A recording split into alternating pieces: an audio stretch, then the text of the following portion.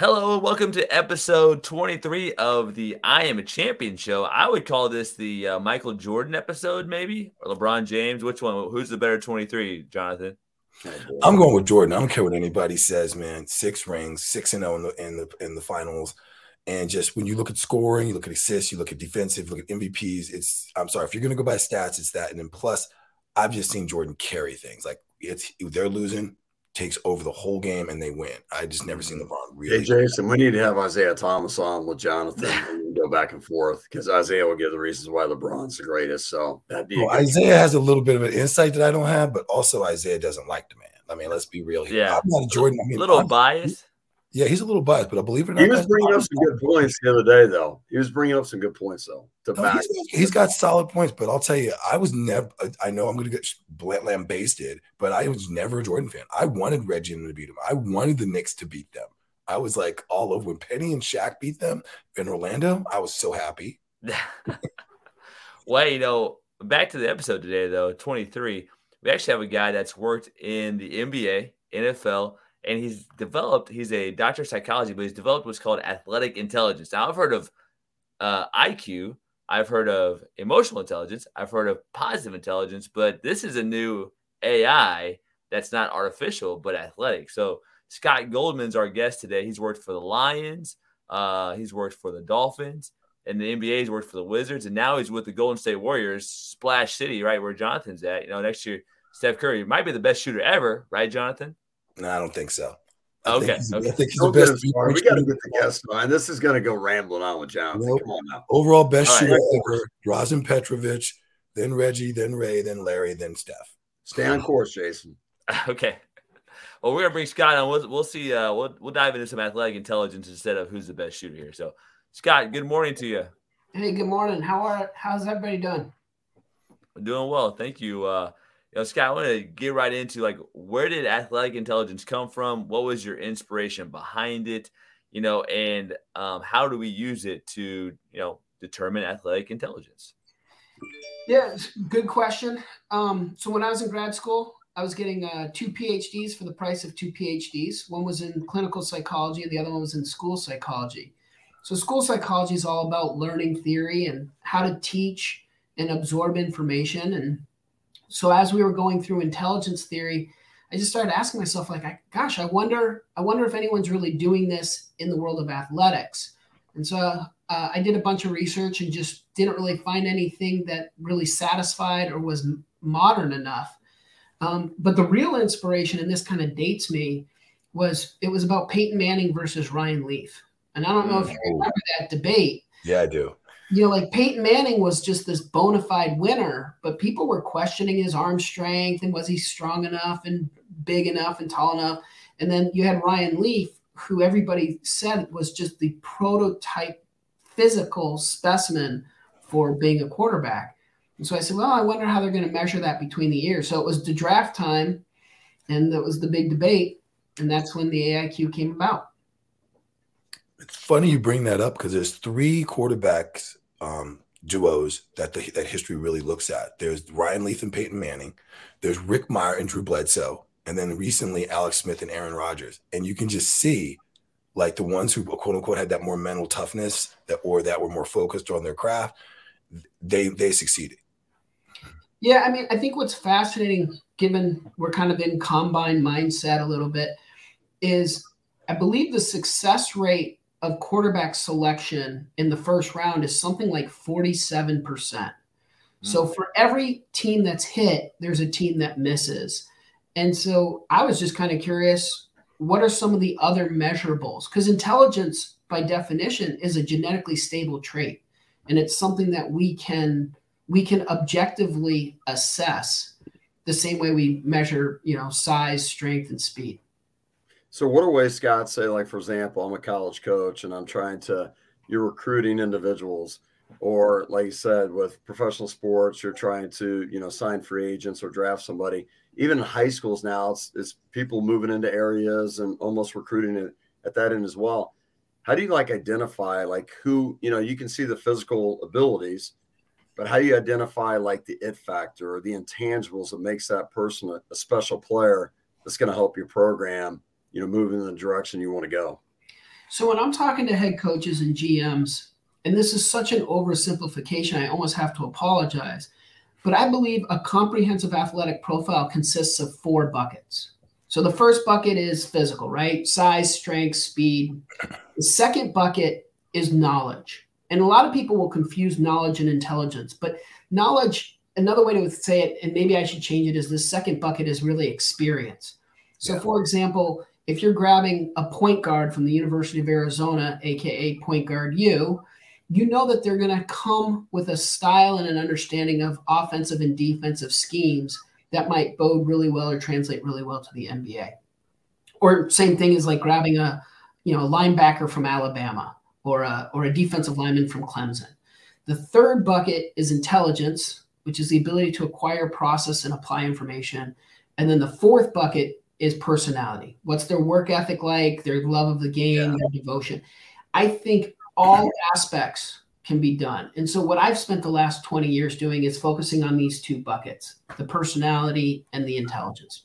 How do you do it where, Angela Duckworth came out with a book about grit, and she's identified like you can have all these characteristics, but the one that she found out that determine whether somebody's going to have success is you have grit.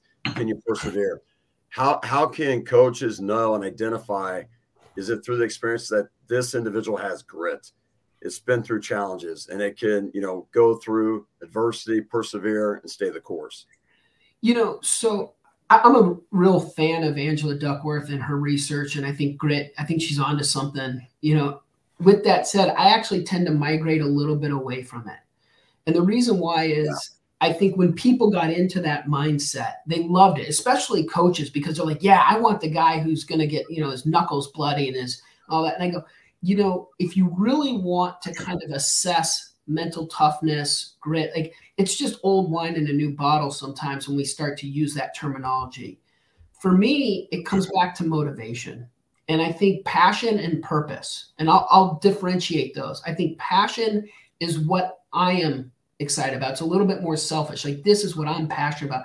And purpose is when you're really kind of like serving something that's bigger than yourself or greater than yourself. So like my passion might be to be a millionaire, but my purpose is to generate generational wealth so that my kids are never having to worry about where their next meal comes from. So going back to it, I think, and this is my oversimplification again of mental toughness, right?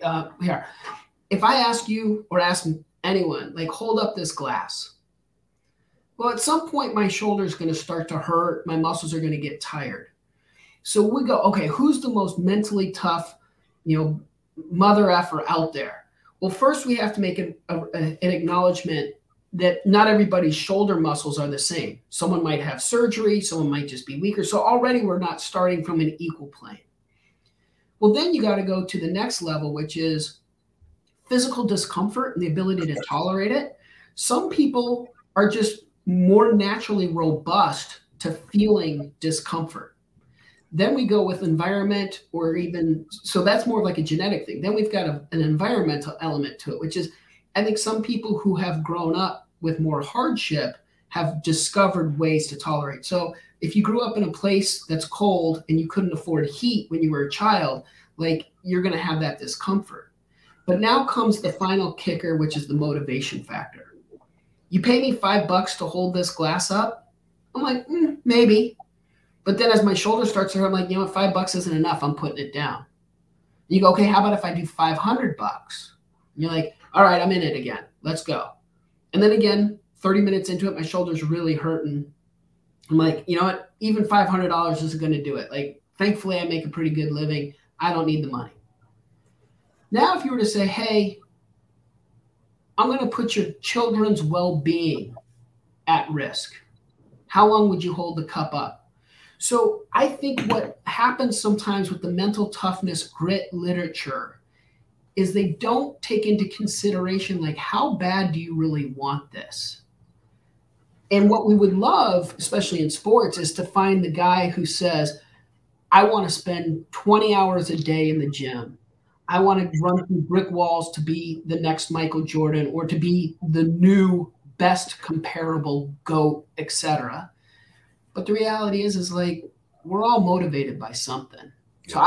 So when I do the interviews at the NFL and the NBA combines, a lot of times I'm really kind of trying to assess the sort of psychological equivalent of like, well, why are you willing, like as a quarterback, why are you willing to get hit?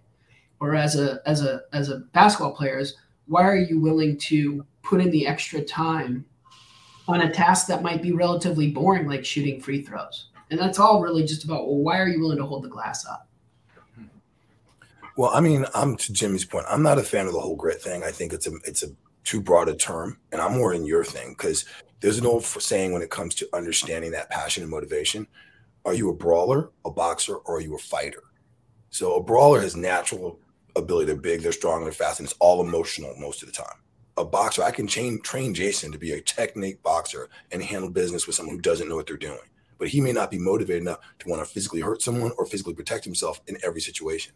A fighter, regardless of whether a boxer or a brawler, is going to stay because they think that their survival is on the line. Mm-hmm. Something happens, whether that's real or not, it isn't. And to your other point of looking at like measuring intelligence, like the NFL makes you take that thing called the Wonderlic, which is a bunch of garbage. It has no bearing on rationality to process information, but it's their little quick way to get it in. How does this person think? And I think it's garbage, but I do see people that score really high on that thing, but can't understand a playbook. And I see guys that score really low and get the playbook in seconds. So I think intelligence, people have to realize that intelligence and comprehension are not the same thing. They're just not. Yeah. So here's the interesting thing, fun fact for you. The NFL is not providing the Wonderlic this year. This is the first year where they've eliminated it. And I think there's reason for it. The Wonderlic was based off a theory from 1934. So it's a little bit outdated. The other thing is the Wonderlic is also very language-based and cultural-based. By comparison, the AIQ, the thing that my partner Jim Bowman and I developed, it's not language-based and it's not culturally biased. In fact, last year we tested for the NFL, we tested over 450. I think we were up to like 480 players, prospects for the draft. The top 10 of the top 11 scorers were minorities. And so what we found was we could replace the Wonderlic, be somewhat of a better mousetrap, if you will, because what we did was we looked at the more modern theory of intelligence, which is the Cattell-Horn-Carroll theory of intelligence, which is what the Woodcock-Johnson, Stanford-Binet, Wechsler scales are all based off of. And we could also do something that had that was not language-based or culturally biased. And that goes back to, again, I grew up in New Mexico, and one of the questions on some intelligence tests is, what's a schooner? I don't know what a schooner is. I'm from the desert, you know? Exactly. And that used to bother me. So we eliminated stuff like that. Just to kind of talk about the AIQ for a sec while we're exploring intelligence theory, because I think this part's kind of cool, or this is me kind of nerding it up.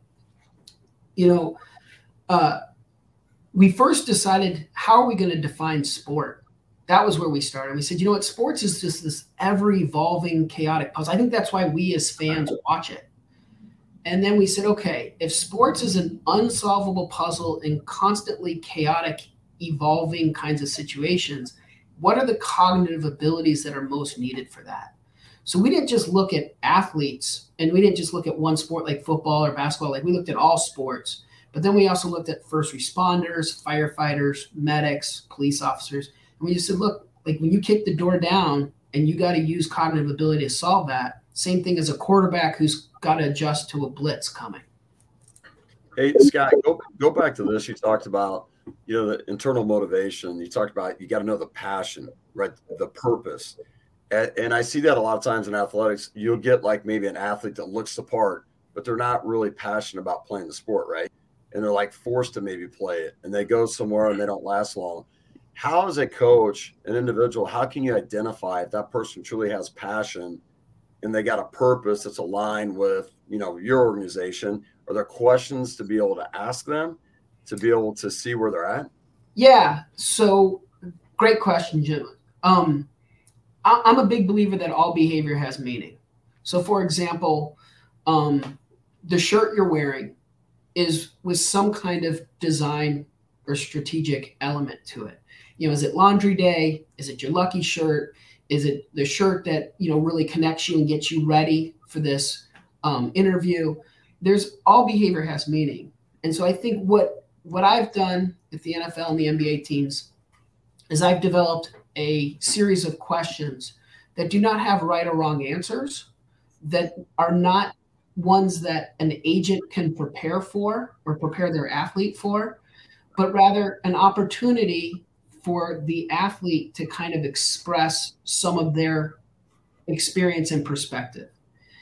And then the teams hearing this and hearing those answers, what I'm really hoping for is a goodness of fit, where, if you look at like a player who has joy in his heart and a coach who loves to emphasize the concept of joy, you go, you know what, I think these two are going to get along really well.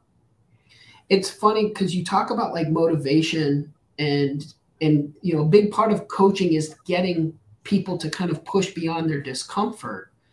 The easiest athletes to work with are the ones that you don't have to do or say anything. They're committed to the mission, right?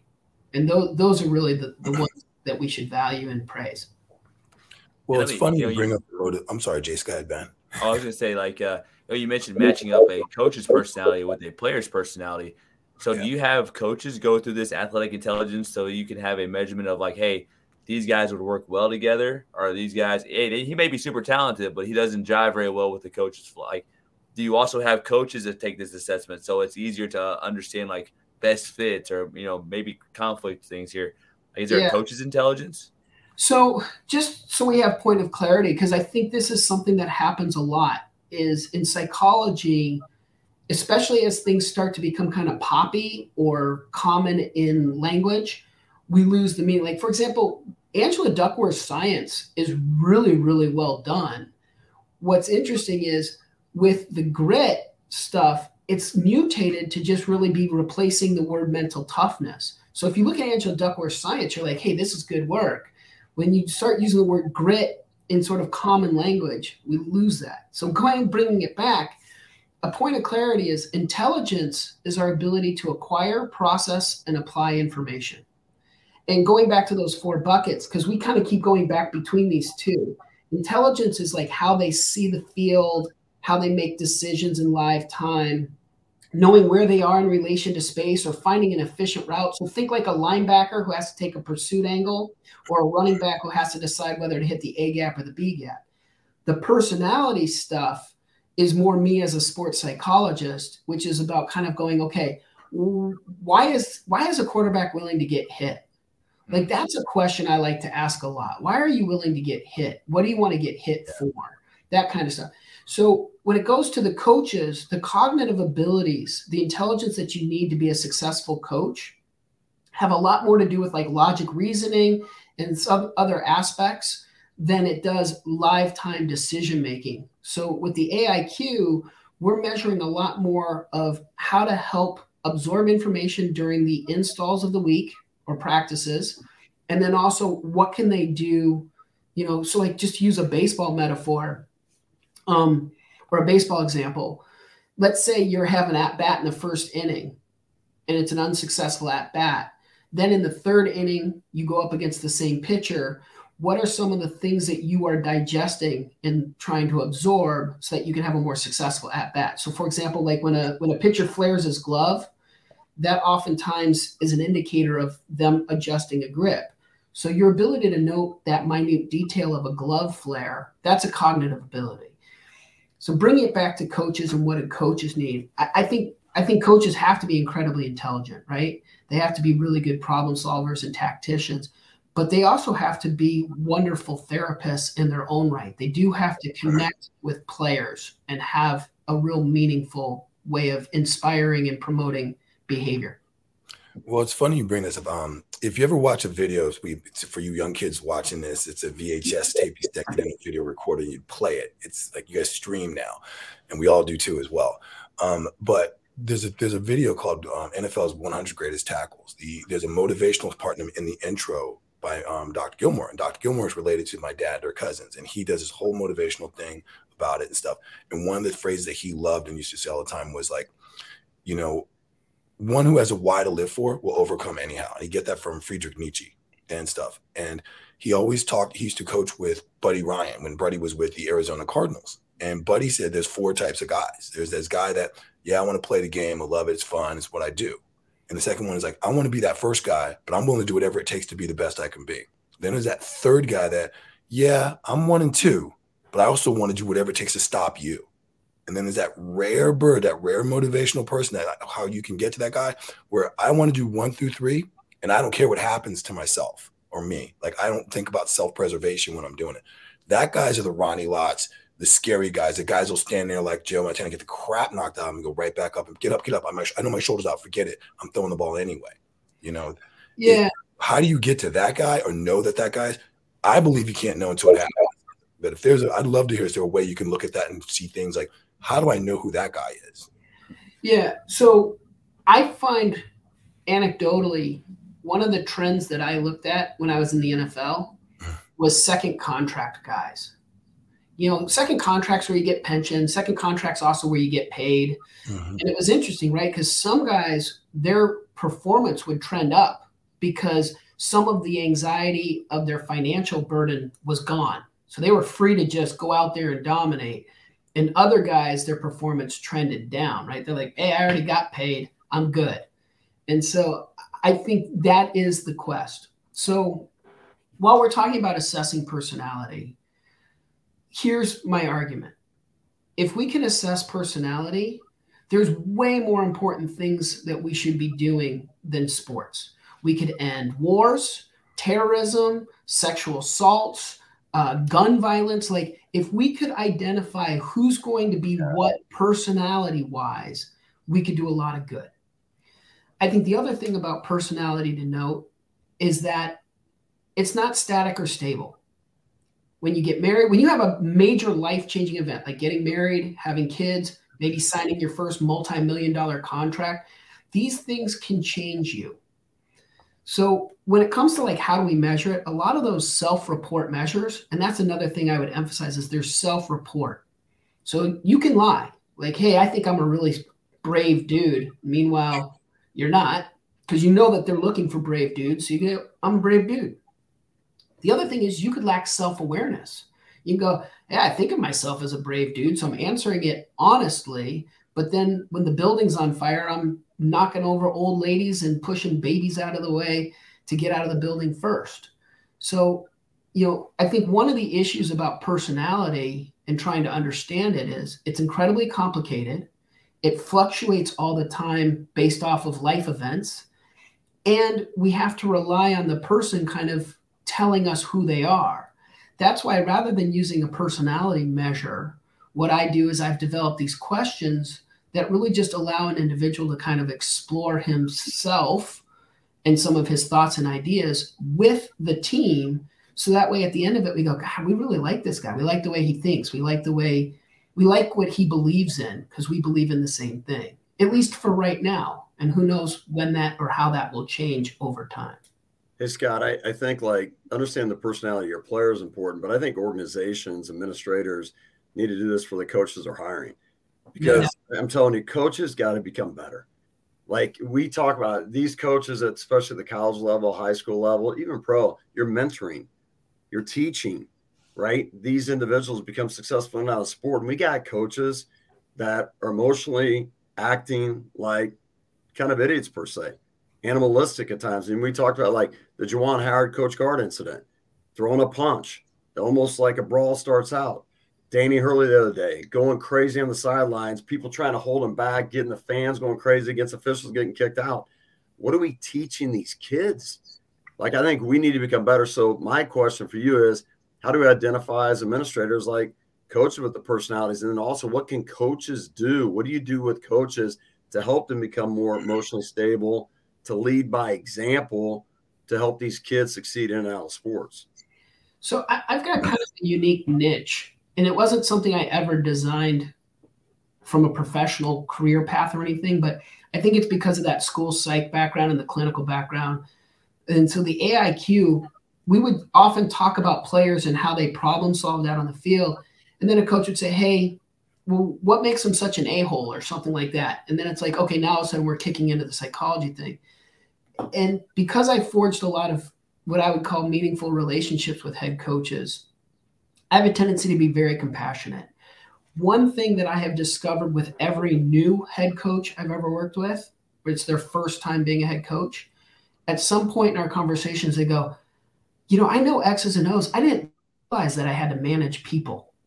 Yeah. And I think in a level of compassion for head coaches, and I'll get to your question, I promise, but in a level of compassion for head coaches is staffs have expanded beyond what it was 20 years ago. I know some NBA teams that have more staff members and support staff than they actually have players on their roster. And so I think what's happening is these brilliant-minded coaches who get the X's and O's of their sport are now being elevated to where they're no longer really getting a chance to do their thing, which is be really brilliant-minded tacticians. Now they're just managers, they're CEOs. So when I'm working with a new coach, one of the questions I ask is like, are you going to like again in the NFL, it's like, are you going to take the side of a ball? Like, are you going to just be the offensive coach or the defensive coach? Or are you going to be kind of a leader of people?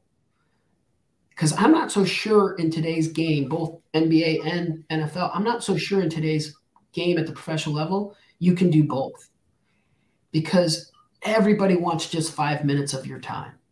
And before you know it, those 5 minutes add up. And that's when the coach is now finishing his homework to get ready for installs at 4:00 in the morning. And then they get emotionally deregulated because of how sleep deprived they are. And then they're not making good decisions. And then things like what you just described, those two examples. And I'm going like, this is a hard thing. So going back to your question is, how can we help administrators? I think one thing that's interesting is an administrator will hear an answer like, oh man, I would run over my grandmother for a national championship. And the administrator's like, yes, that's the guy we want. Then when he does something that's outrageous, that's nowhere near running over a grandmother, but it's something that's kind of equally, a little bit outrageous. And they go, oh my God, this guy's a monster. And meanwhile, the head coach going, dude, I told you I would run over my grandmother. This other thing that I did is nothing compared to that. Like, this is what you were reinforcing. So, I think it goes back to this concept of what do we want our organization to be? And Jim, what I love about your perspective is, the fish rots from the head first. I've come to appreciate the pro space, ownership matters. And at the college space, athletic directors matter. And where they put their time and attention, what they reinforce with their hirings and firings speaks volumes about how to go about being successful. Well, it's funny you mentioned about leadership and ownership and how Jimmy has used that whole fish rods from the head thing. I never studied fish, but whatever. So I've learned a lot from Jimmy. But it's not to pick on any specific organization, but when you see an older school regime, and I could take personally the Bengals, when he's one of Paul Brown's descendants, their family's on the team forever. They left the Browns to make the Bengals and whatever. But when his daughter and the younger generation started taking over the administration, that's when they started being successful, because they were looking at how players are today and what motivates them, all that kind of stuff. And I've also seen in every level of sport, when you have quality control coaches and assistants that manage like the operational stuff, making playbooks, getting things organized, whether you can focus on the bigger picture, look at those programs and look at the statistics on their winning and on stress and on consistency. I mean, that's what I think administrators need to realize is, I hired Jimmy and he's ready to run over his grandmother, but I need to get people around Jimmy in a staff position that can help him have focus on that so he doesn't have to run over his grandmother. Well, and that's just it. Like, that's how it trickles down, right? Because I think when ownership or that athletic director has a value-based decision of a head coach they hire, well, then that head coach then hires a support staff, and that all trickles down. Like right now, you mentioned my day job with the Golden State Warriors. Like the Lacob family, there's Joe, there's Kent, there's Kirk. They are three amazing individuals. And the way that they go about conducting their business and their investment in the well-being of their organization, I mean, I don't think it's luck the success that they're having in Golden State. Like I am so honored and blessed to be a part of what they're doing there. And it starts with those three individuals for sure. And then you've got Bob Myers as the president, brilliant mind, unbelievable. And also Coach Kerr. I mean, there's just something special, and it's not in the water. It's in the people. Well, going back to what you said, Scott, it starts with administrative or the owners or whoever. Here's our vision. Here's what we want our culture to be about. And then you're hiring those people that fit that, right? You're not just hiring somebody to come in and expecting them, like you said, you want to win at all costs. They're not doing, they do certain things to win at all costs, and now you're not happy. And who takes the blame? The coach. When you're responsible at the beginning for how you begin the process of that. But I do want to get into this. You help individuals with stress, anxiety, depression, things like that. And and I know there's a lot of coaches, athletes that struggle with anxiety. They're struggling with the stress. You mentioned the stress, like coaches, they're going to bed at 4 o'clock, 2 o'clock in the morning. They're waking up at 6, right? And there's pressure within what they're doing. How do you help like coaches and athletes deal with the pressure, the anxiety, to be able to handle themselves in certain ways so they can perform at the level that they're capable of performing at? So there was a famous study by Albert Bandura, the famous psychologist, and he hypothesized that there's up to 25 incompatible responses to anxiety. So the most common one is relaxation, which is, like you can't flex and relax a muscle at the same time. So you can turn one off by turning the other one on, kind of thing. But what was interesting was Bandura discovered you can do things like hunger. So for example, I might be anxious about snakes, but if there was a snake pit and there was a beautiful looking pizza and I haven't eaten in 2 days, I'm starving, I'll overcome my fear of snakes to go after the pizza. Same thing with like sexual desire. Like, and we can replace pizza with an attractive human being to you, and you might overcome your fear of snakes to be with that attractive person. So I mentioned that because I don't think there's a specific recipe that's universal. Hey, you're anxious about this, just take this and you'll be fine, or just go through this protocol, you'll be fine. I think what it really is it's about understanding the human being, understanding what their motivation and driver is, and then working with them to manage that anxiety and pressure and stress. Because you're right, these jobs are stress-filled, and it is part of the job description. Like you can't avoid that.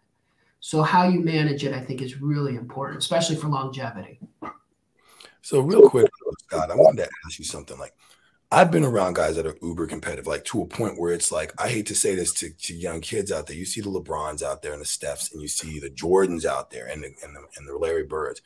But people don't realize people that are that competitive, when they're off the court, off the field, they can be jerks. Like they are linearly focused.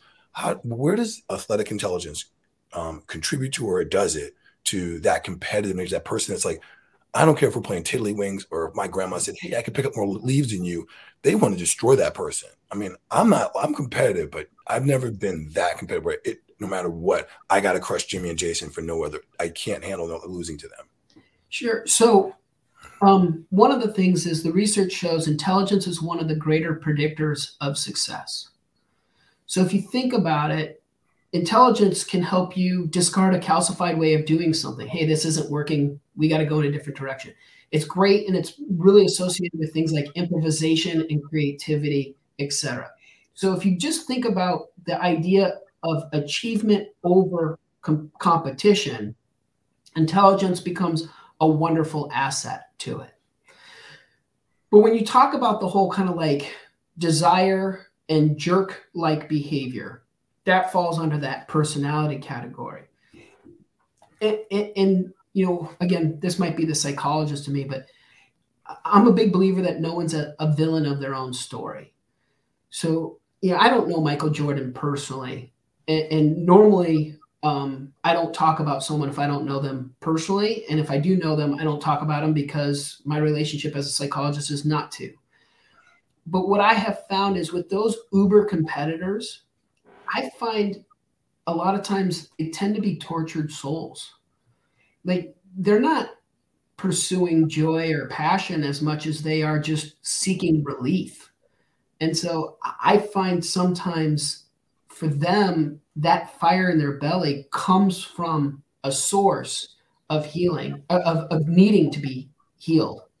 And what's interesting is there are times where I've worked with athletes directly where I've said, if we kind of go down this path, it might decrease your competitiveness or your desire, which could impact your performance. And we process whether or not we want to go down that path or not. And some have chosen yes, and some have said, no, I'd rather keep my competitiveness intact.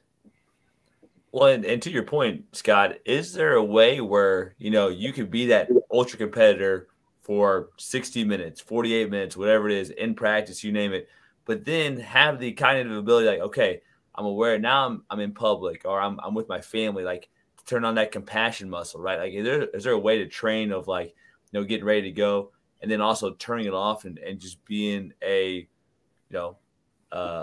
like a non-competitive person, just being a person of compassion and high empathy? So I say yes with a but and no with an if. And it's a really, honestly, it's a very sophisticated question, Jason. I love it. My perspective is this. If you look at certain professions, like let's just take police officers, for example. Police officers, the nature of their job is adversarial because they don't know who's an ally and who's an enemy on the other side of the door. That kind of constant job-like state where you don't know who's an ally and who's an enemy, I think is often reinforced and reinforceable. So I think it's the same thing like with a lawyer. Lawyers love to engage in the debate, right? So when they're in a more social environment, I think sometimes those dominant, well-rehearsed behavioral and human interaction type elements, I think they can come out. So I get this asked a lot because I'm a psychologist. I go to a cocktail party. I tell people I'm a psychologist. What's the thing that comes out? Well, are you psychoanalyzing me right now? And I used to joke about it. I'd say, well, if a plumber came in, would you be asking him if he was looking underneath your sink to see what the plumbing looks like? But there is also this element like you can't escape your training. You can't escape what you do. Yeah. However, so that's the yes, but now comes the no. I also think if you ask a coach or a player to think of themselves in a different role, like as a father or a son, I think you can see that. So again, the police officer, the lawyer, the head coach, the basketball player, the football player, whatever role, you put them in a new role, fatherhood.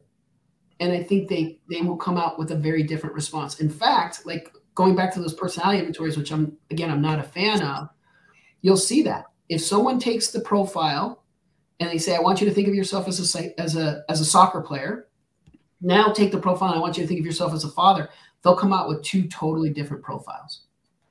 And so to piggyback off of that, don't you think we should be, a lot of athletes identify as an athlete, and so therefore their identity takes them around, or if they saw them as an athlete as a role to play, like on a team or you name it, hey, I'm the role of a father here, I'm the role of a dad, I'm the role of a player, and not get so ingrained in their identity as a player, then maybe would that be a possible way to maybe shift some of these like ultra competitive, like maybe build strong relationships outside of the sport to see them as a role and not as an identity?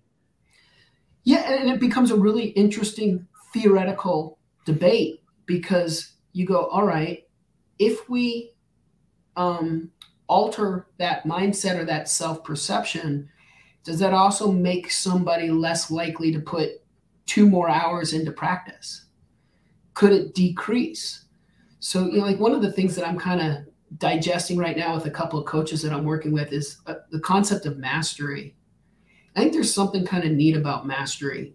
But what's interesting is those that have actually mastered their craft, how often are they going through a period of discomfort? I don't want to use the word torture because I don't want to be flippant with that, but how often are they going through a phase of discomfort where they're like, whether it's painting or carving or something where they're just like, man, I just can't get it. I can't get it. And then it clicks.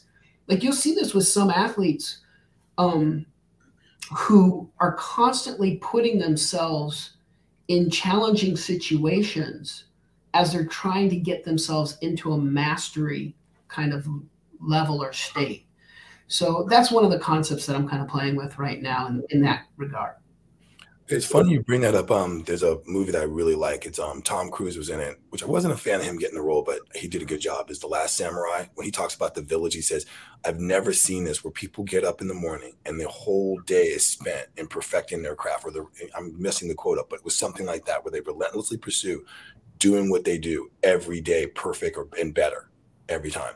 I mean, I know athletes that are like that. They get up in the morning and their whole world is from 4:30 till the time they eat dinner is about perfecting their craft. To Jason's point, I think some of the things that leads to that is when there's no balance. And you got to find a way to still be that competitive, high-level person and find balance. And I've been there where you were focused on all that stuff, and then you realize, dude, I haven't seen my son in a while, or I haven't talked to my kids, or when's the last time I was actually on a date with somebody and had a human interaction that wasn't about this world? So when you talk about athletic intelligence, what do you think about people being aware of that and like realizing it? Because it took me a long time to realize it. And other people had to tell me and show me. I didn't figure it out on my own. Yeah. So, I mean, again, athletic intelligence is really about the ability to scan the field. It's really, again, like I would almost encourage you to think of athletic intelligence almost like we're talking about height. And if the nature of the task is to get something off the top shelf, well, if I'm tall, I have an easier time getting it. If I'm intelligent, I have to come up with a crafty way of navigating or offsetting my height. But to your point, I think that it's really more of an emotional description, I think, is what you're talking about. And compassionately, I've worked with some head coaches that have confessed with me they don't know what grade their children are in. Yeah. I've worked with some coaches that say right before the season starts, they have a kind of like going away weekend with their spouse and with their children. And they'll say, look, I'll see you when the season ends. And then sure enough, like 2/3, 3/4 of the way through the season, they'll confide in me like, I'm really missing my kids right now. I'm really missing my wife. And I'll be like, hey, you're the head coach. Like, you want to cancel practice? You can cancel practice. No, I can't do it. I don't want to let all these people down. And so there is an interesting element right now in sports where we have lost some balance. Hey, Scott, getting into that, we talked about before with, you mentioned these coaches, they're maybe not balanced with their life and they got stress and anxiety and the pressure. But, you're dealing with athletes that are dealing with, that struggle with that as well. And you hear a lot of coaches say it's not just the X and O's anymore. As you mentioned, it's like now I got to be like a counselor. I got to be a sports psychologist. What are things you suggest coaches in general to do to get in conversations, ask questions of their athletes, their coaching staff, like how are they doing, not just in the sport, but out of the sport, to be able to find that out and be able to help them if they're struggling? So I think one universal guiding principle, I think human beings fundamentally just want to be heard. So when I talk to coaches who go, I don't know what to do, or this player just came in my office, I didn't know what to say, I go, I don't think you have to say anything. I think you just want to make sure that they felt heard. Even if you disagree with them, as long as they felt heard, they're okay with the disagreement because they go, well, at least he heard my side of the argument. When you look at leadership to follower relationship dynamics, so whether it's coach, player, or CEO and employee, a big part of that relationship is built off of trust that stems from 3 pillars. One is authenticity. Are you being true to yourself? So in that moment, are you trying to fake like you care about the player?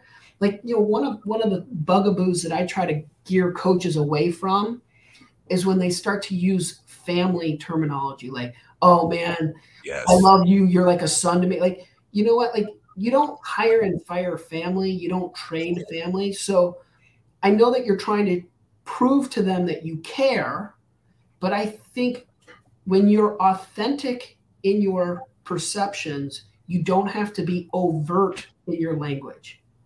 I think a person who feels cared about, you don't have to say, hey man, I care about you. They already know. So I think authenticity is the first one. Second one is knowledge. Do you have the answers to the test? Because I think people will trust you if they think you know. So, hey, look, I'm going to call a play. I'm going to call a pass play. Like, let's go with the NFL for a sec.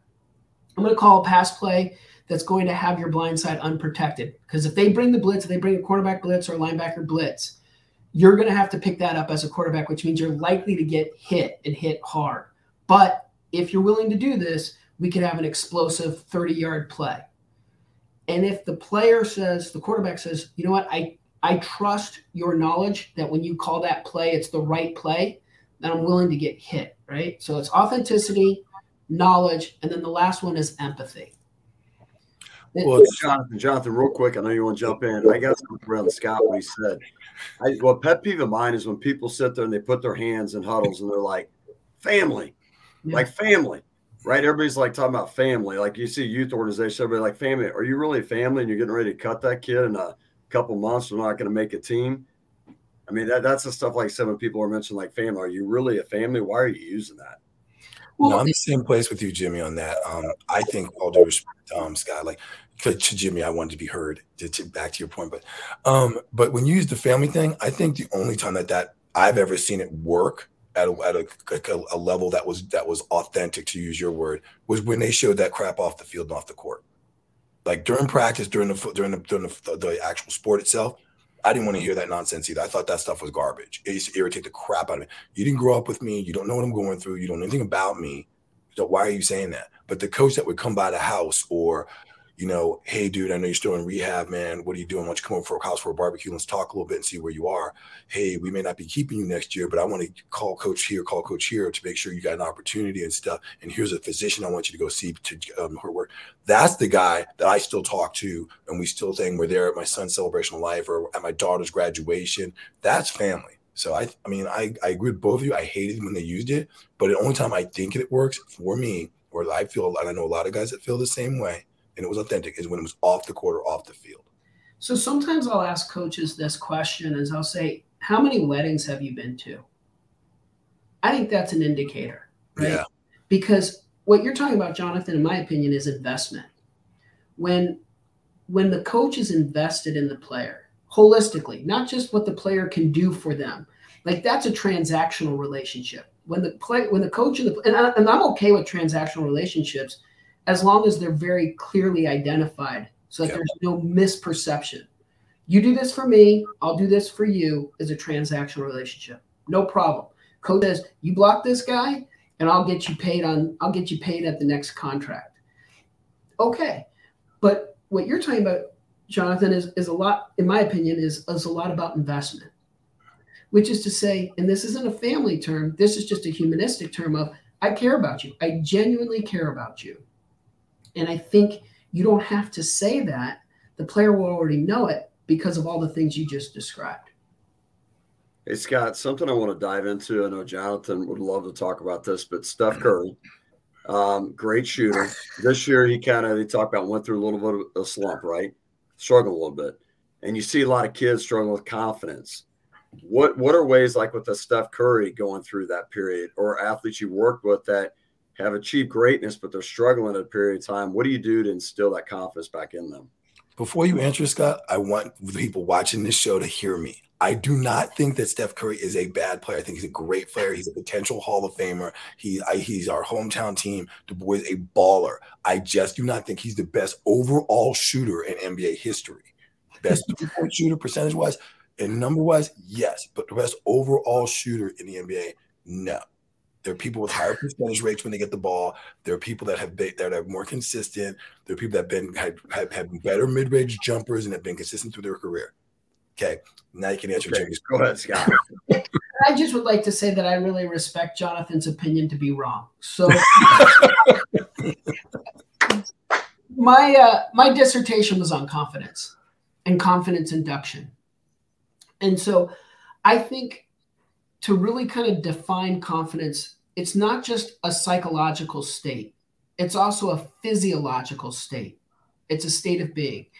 So I think there's a lot of ways to tap into when someone's had their moments of doubt or pain. And here's the thing. again, going back to the quest of mastery, mastery can mutate into a concept of perfection. And there's no human being on this planet that's perfect, as Jonathan just witnessed with his perception about basketball prowess. So nobody's perfect. So what we're trying to do is we're always trying to push that threshold of getting better, getting better, getting better. And the only way to do that is through some level of discomfort and struggles. There are the setbacks. So when it comes to the confidence, what I like to highlight is it's not just a psychological state, it's also a physiological state. So sometimes I'll just simply ask a player to go back to a physiological feeling state. And I keep emphasizing physiology because it's not like, hey, I just want you to feel confident. What I'm saying is, tell me what confidence feels like to you. Like, what do your muscles feel like? What does your heart feel like? What is your teeth? Because, sometimes when people are anxious, they might be gritting their teeth. So it's like, tell me about the physiology of when things feel good. Now, can you induce that? Can you kind of even just put yourself in a state of physiology that turns off that anxiety physiology? Now, is that stuff you get them into, like affirming stuff to themselves? Because, we can be our worst inner critic. Is the stuff that you have them like visualizing themselves doing certain things to get themselves feeling and being in those states? Yeah, I mean, like that stuff. So again, this is me just being like super nerd. The stimuli can be external or internal, right? So we can have doubts from an external stimulus, like someone tells us we suck, or we can have it from an internal state, like I tell myself I suck. And what I try to migrate people away from is less about this kind of like verbal language and more of just like a feeling state. Like, if you could ask or interview a fish, which I've never tried to do, but if you were to ask or try to interview a fish and you said, hey, I want you to just describe the sensation of water, water, they would look at you and be like, what are you talking about? And I think confidence and certain types of like flow states, like they're indescribable for a reason, because the parts of the brain that are most associated with optimal performance are not part of the brains that are most associated with self-awareness. So sometimes it's like entering or leaving a room. Really, if you think about it, it's the same activity. You're going through a process, right? Are we leaving the room or are we entering a new room? Are we migrating away from something or towards something? It gets very philosophical. And so when I dip into the confidence stuff, what I try to do is I try to migrate away from all the self-talk and the forced visualization. And I'm going, if you were to just put it away and just think about what it feels like to shoot a perfect jumper, just tell me what it feels like. And they'll go, I don't know, man. It's hard to describe, because again, it's like asking a fish to describe water. So you go, great. Don't use language. Just see if you can sit there for a moment and feel that, physiologically feel that. And I found that to breed some pretty good success. Yeah, I know we're getting ready to wrap up, but I got one more question in regards to Klay Thompson. You look at Klay, like tore his ACL, coming back, gets re-injured, out for a couple of years. What do you do with athletes like that have these injuries and they're wanting to play and they're struggling to get back to 100% to be on the court? How do you help them through that process? So again, it kind of varies individual by individual, but one element that I have found to be somewhat common is the curse of knowledge. And the curse of knowledge is once you know something, you can't unknow it. So the example I give to people is like the first time you've kissed someone you really cared about, you had all these butterflies and all that. Once you've had that first kiss, you can never go back to a first kiss with that person. Similarly, I think pre-injury, most athletes won't talk about it because they're like, I don't believe it. It won't happen to me. Or it just, so if they feel a sensation, like something pops, they're just like, that's just, just a normal kind of functioning. Post-injury, especially ones that require a prolonged rehabilitation, like an ACL, those physiological sensations, those cues, that pop, no longer is harmless. It's, did I just redo this again? Yeah. So what's hard in the curse of knowledge is to get people to be fearless like they were before. And it's really hard, whether you've been in a car accident, you've fallen off a cliff and survived. Like anytime you've had some kind of injury, your brain will hardwire based off of self-preservation. Your brain hardwires. That's why the game 2 for flinching works so well, right? Is like once you've been punched, you're going to wince the next time a fist is coming towards you. So I think what's hard and where I do the work with people with significant injury is trying to get them not to go back to being fearless, but to accept this new norm and to recalibrate their radar that not every pop is an injury. It's just a false sensation. Yeah. Well, Scott, where can people learn more about your work and follow you on your website, or you have social media? Where can I learn more about you? Yeah, so I'll be honest, as a psychologist, it's very easy to know which way the cameras are pointed, and I've always chosen to stay behind it. So I don't have a website or anything like that. However, with the AIQ, which we kind of dabbled into a little bit in intelligence application for talent assessment, everything else, that you can go to the website athleticintel.com, and I think there's some real merit to the AIQ. I mean, obviously I'm biased, but there's some real merit to using the AIQ to help with not just talent identification, but talent development. And final question before we let you go today. In your opinion, what does it mean to be a champion, not only in sports, but in life as well? Wow, that's a meaty question.